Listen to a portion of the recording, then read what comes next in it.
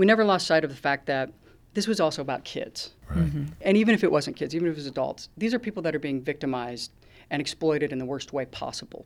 What do we need to have in place to provide that support?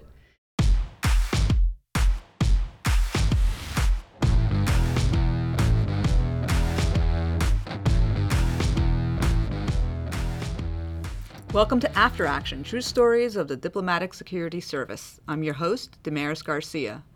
DSS Supervisory Special Agent Kayla Bokelman knows a thing or two about child predators and how to stop them. In 2017, she worked with Costa Rican and U.S. law enforcement to take down an international trafficking ring that was exploiting victims as young as 8.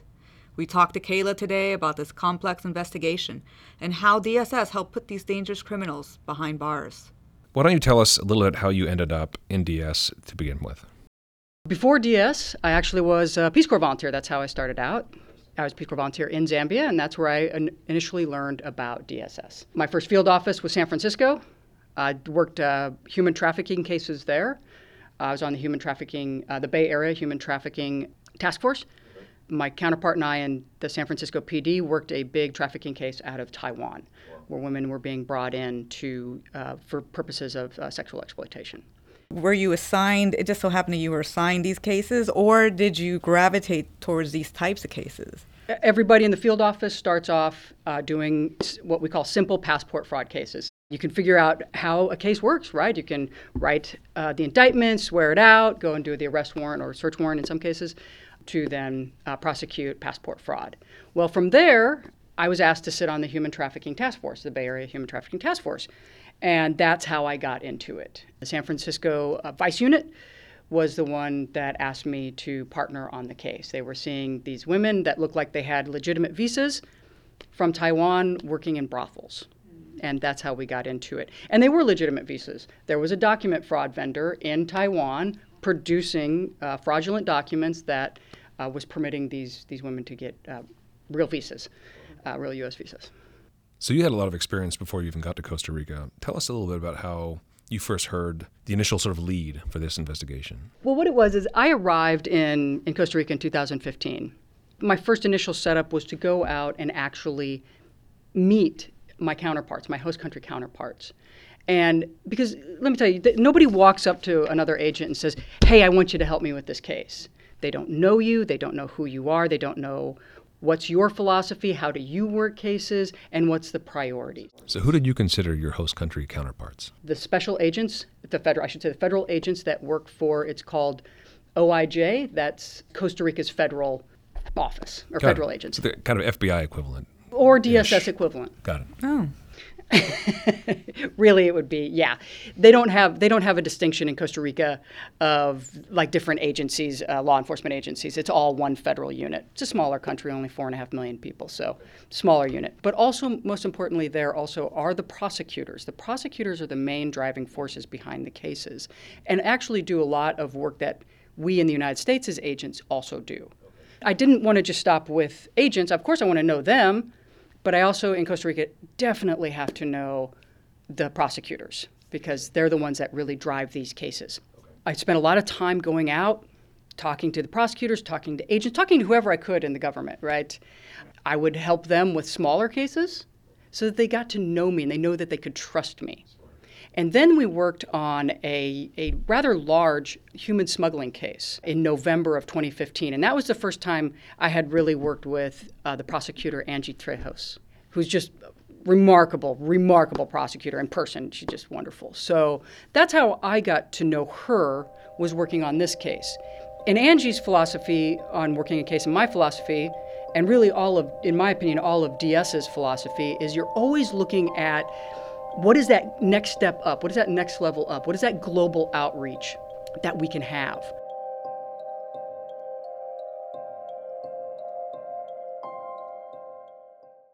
Well, we're here to talk about the big case out of Costa Rica.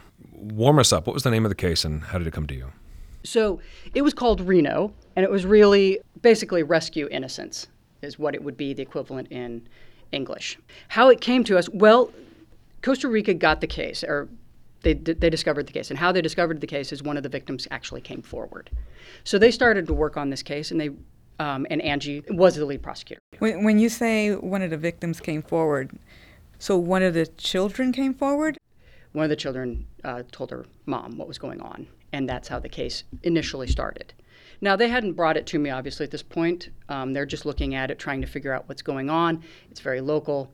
About 6-9 months later, they get into the case, and they realize the child pornography, the material is being produced in Costa Rica, but distributed out of Mexico to an international audience. You have these international links, right? These transnational criminal organization is now global. So what gives DSS, in that case, jurisdiction? I mean, what does this have to do with the United States? People have asked me that before. Well, first and foremost, we were talking about kids being sexually exploited and abused and treated in a horrific manner. Second of all, we're dealing with material that is going from Costa Rica to Mexico to worldwide distribution, including the United States. So we had people here buying and accessing that website. Also, the way their money was working is they started out with, people used to just put down their credit card. But as things evolve, well, then it goes into generic cards, credit cards. Then it goes into cryptocurrency. So we have to stay on top of all of this, right? Because as these criminal networks change and morph, we as well have to enable to keep up with them and to take them down and dismantle them. Also, when you think about it, those transactions, they were going through United States banks. So we want to ensure the integrity of our systems as well. And then finally, it is well known and documented that people that do buy that material, they're never actually, at some point, will be satisfied with just looking at the pictures. They will go out and assault kids. So we're, in fact, keeping everyone safe. So you get a call from the prosecutor. This is a person you've already built trust with, and they've done some investigative work. What were your next steps? So they called me in, and they said, hey, we would like to invite you into a case. And I'm like, oh, great. I'm thinking another human smuggling case. And this was great. And I'm really excited. And they're like, we have a child pornography case. And I'm like, whoa, wait a second. Like, this is not my area of specialty. You know, I would be happy to coordinate U.S. efforts and get some experts out here, but this is not my area. And the head of OIJ, his name's Walter Espinosa, looks at me and he says, hey, Kayla, if we wanted to call someone else, we would. And we can. We have their numbers. We don't. We want you to work on the case. We know you'll do anything to get this case prosecuted. You'll help us in any way possible. And I was like, all right, good enough. Sure. So that is initially how it came. So my role in this, I mean, Angie Trejos was the prosecutor, and she's leading it. And then you have Walter Espinosa, who is in charge of the federal agents. He's making sure his agents are doing the right thing as well and hit their role in it. But Angie is ultimately leading this. And so my role is to bring that global reach to them so that they can get the information they need, whether it's buyers from the United States, buyers from France, buyers from Australia, wherever it is. And then also reach out to my counterpart up in Mexico and say, hey, you know, we know it's being distributed out of Costa Rica, produced in Costa Rica and distributed out of Mexico. Can we work together to take down the entire network? Because again, Angie's philosophy and all our philosophy is it's great if we just arrest them and that stops that particular group producing it, but it doesn't stop it from being distributed. And once they have those images, they can just keep distributing them. So what do we do to take the whole network down? And so again, that's where this coordination and collaboration comes together in order to break down that network. But it took a lot of effort to get us coordinated on the Costa Rican side, to get the authorities on the Mexico side coordinated, and to take it down at the same time. Because in this particular case, we wanted to take it down at the same time. Because if one heard about the other, they'll just close up shop and go underground. How many different people are we talking about here? To do this, in June of 2017, it was a coordinated effort of basically 140 agents, prosecutors, judges to hit 13 locations for search warrants and arrest 11 people. So the search warrants were predominantly in Mexico? Or the search warrants were, interestingly enough, the search warrants were predominantly in Costa Rica. Okay. And we arrested 5 in Costa Rica, but they arrested 6 up in Mexico. I think partly it's because they were doing different locations to produce the material. Did any of them get prosecuted in the United States? None of them got prosecuted in the United States. And the reason for that is because they were committing the crimes in their respective countries. But that's a great thing about DS. We actually don't care where people are prosecuted, right? What matters is that they are prosecuted, they're held to account, and justice is served, especially for the victims. How are these criminals targeting these victims, or how are they looping people into this? I'm going to talk about this specific case, but I think it can be general in many ways. The two main perpetrators were actually well-known photographers in Costa Rica, and they had taken different photos of Costa Rica, and they had actually been published in several international nature magazines. So there was like a legitimate business kind of cover. There was a legit business on that side. And so what they did is they would go into these economically depressed areas of the city and the country and put up flyers about talking about being a model. Do you want to come be a model? And it was always for kids, right? And so what would happen is these kids would come, and then the first couple of shoots would seem legit. And then after that, they'd be like, oh, we want you to pose nude. Well, by then, parents had already signed waivers for their kids. They thought everything was legit. It's really preying, in my opinion, preying on these families and these kids' hopes and dreams, especially coming from these economically depressed areas.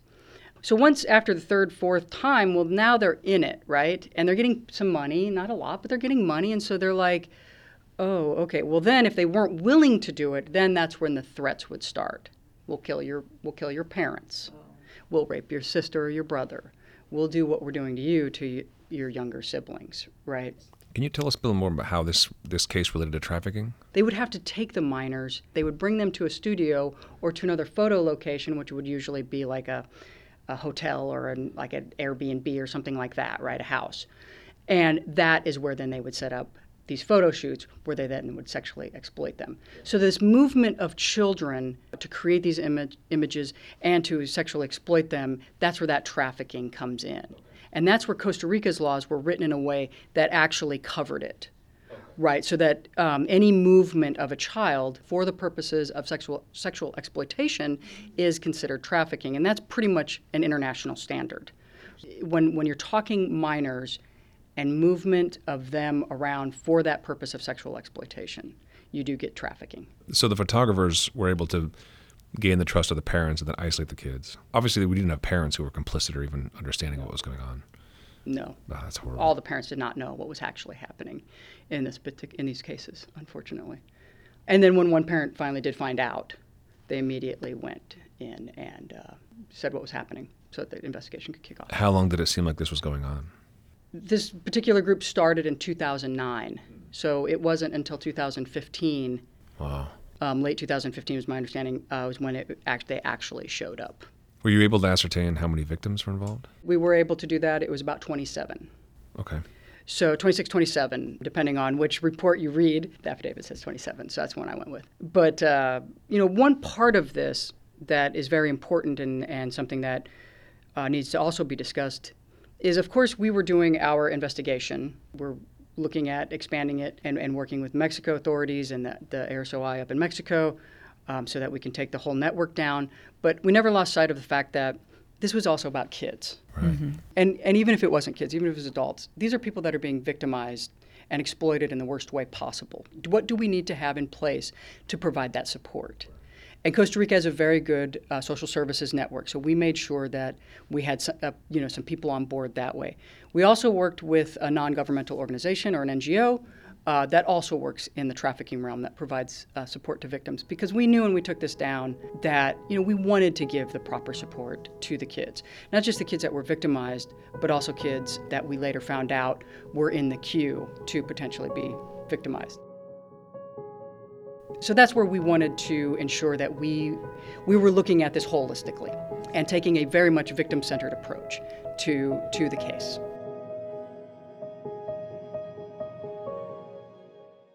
What about dealing with multiple countries at once? Was it hard to get Mexico on board? It really wasn't that difficult.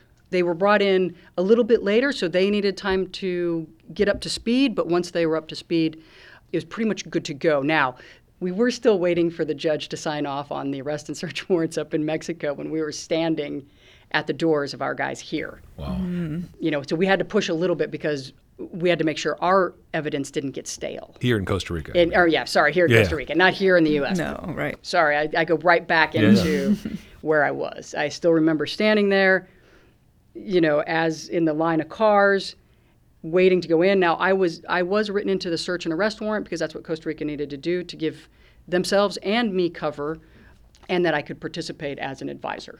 But I'm standing, we're all standing there waiting to go in, and we're just waiting for Mexico's judge to sign everything. But they did it. We executed it all at the same time, thank goodness, and it went down on the same day, and everybody was caught. So that was great news. And you were able to actually be there Yes. as a witness to finally, this is how we wrapped the case up, right? Yes, that was nice to be there. So the officers with OIJ and what's also called Fuerza Pública that down there went in to actually do the arrest. They put the main perpetrator in handcuffs, and he was sitting there. And then we just ripped his house apart. I imagine you found quite a bit if he was already also running like a legitimate photography business, right? His house was rather, I thought, it was rather dilapidated for what I was expecting. So what was happening is he lived in his house. It was like a one-bedroom little house, but then his studio was separate. Okay. So that was the difference. His studios were quite nice. I didn't go into there. I was at his house to be there when he was arrested. And then we ripped it apart. We found lots of evidence, of course, that further just solidified the ironclad case that Angie had created on these guys. So there was no concern that the case would not be successful in terms of prosecution? I never had any doubt. I mean, Angie is truly remarkable. When she makes a case, it's ironclad. Frightening, really. Yeah, she has you in her crosshairs. It's trouble. You definitely have done something. So she does not waste her time on trying to going down rabbit holes. She has got you. The worrisome part was if our evidence would get stale, right? Oh, they did that 6 months ago, but are they still doing it right now, right? Interesting. In my opinion, it doesn't really matter. Right. But you don't want to give these people any type of leeway, right? We wanted it to be ironclad. And so we had them.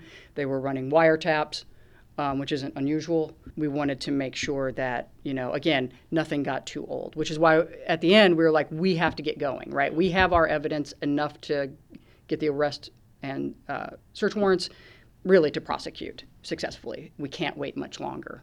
So Mexico stepped it up, and they did it. So that was awesome. So when you entered the house, right, you're waiting to jump in and go through the house. What were those first few minutes like? Because you're all in the moment, and we had jumped out of the car door had kind of slammed back, and I busted the work iPhone. Thank God it was not my personal iPhone. Busted my work iPhone, but you're going in because you're trying to get in quickly. You're trying to make sure no evidence gets destroyed, and you go in, and it's also kind of surreal because here now was over a year's worth of work for me, but 2 years for Angie, and you want it so badly to go right, and you want to find more of those smoking guns, right? Because you want as many as you possibly can so that we can get the perpetrators the time they deserve.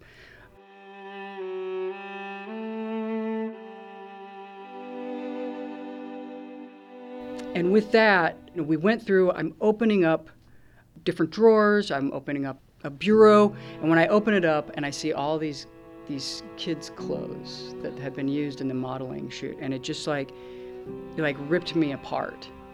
And then we're going further down, we've been there for hours now, we've ripped up floorboards, I've ripped off a paneling on the wall. We're looking for any electronic media device as well, small, right? So we're looking for everything. And Angie and I are standing there, and we're going through these boxes, and we open up one of the boxes, and in there is a stack of applications, over 120 applications with all these kids' names on it, and parents have signed the waiver. Thank God for people like Angie, and Angie going and finding, DS and me, and everybody that just wants to come out there and do this and worked so hard to not only ensure that the 27 victims get their justice, but that we no other kids have to go through that. That was a moment when it all becomes very real.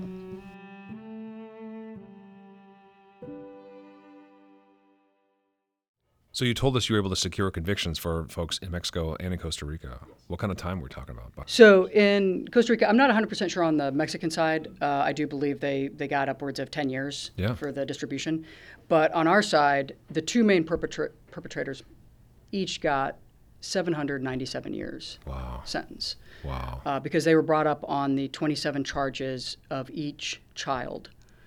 So they got them for trafficking, for rape, for sexual exploitation. So each one, they got hit with all three. They got hit with those three charges for each of the 27 cases. Unfortunately, no, it is what it is. In Costa Rica, the Constitution says that you can't actually spend more than 35 years in prison. So they will be let out after 35 years, but since both are in their 40s, I think it'll be okay. It was really great to know that and I thought it sent a great signal to everyone around and in Costa Rica that they are serious about these cases and investigating these cases, prosecuting them, to then give them 797 years each. Thank you so much. This work on this case was really, really important. Yeah. Thank you. Thank you for the opportunity. I appreciate it. All right. All right, take care.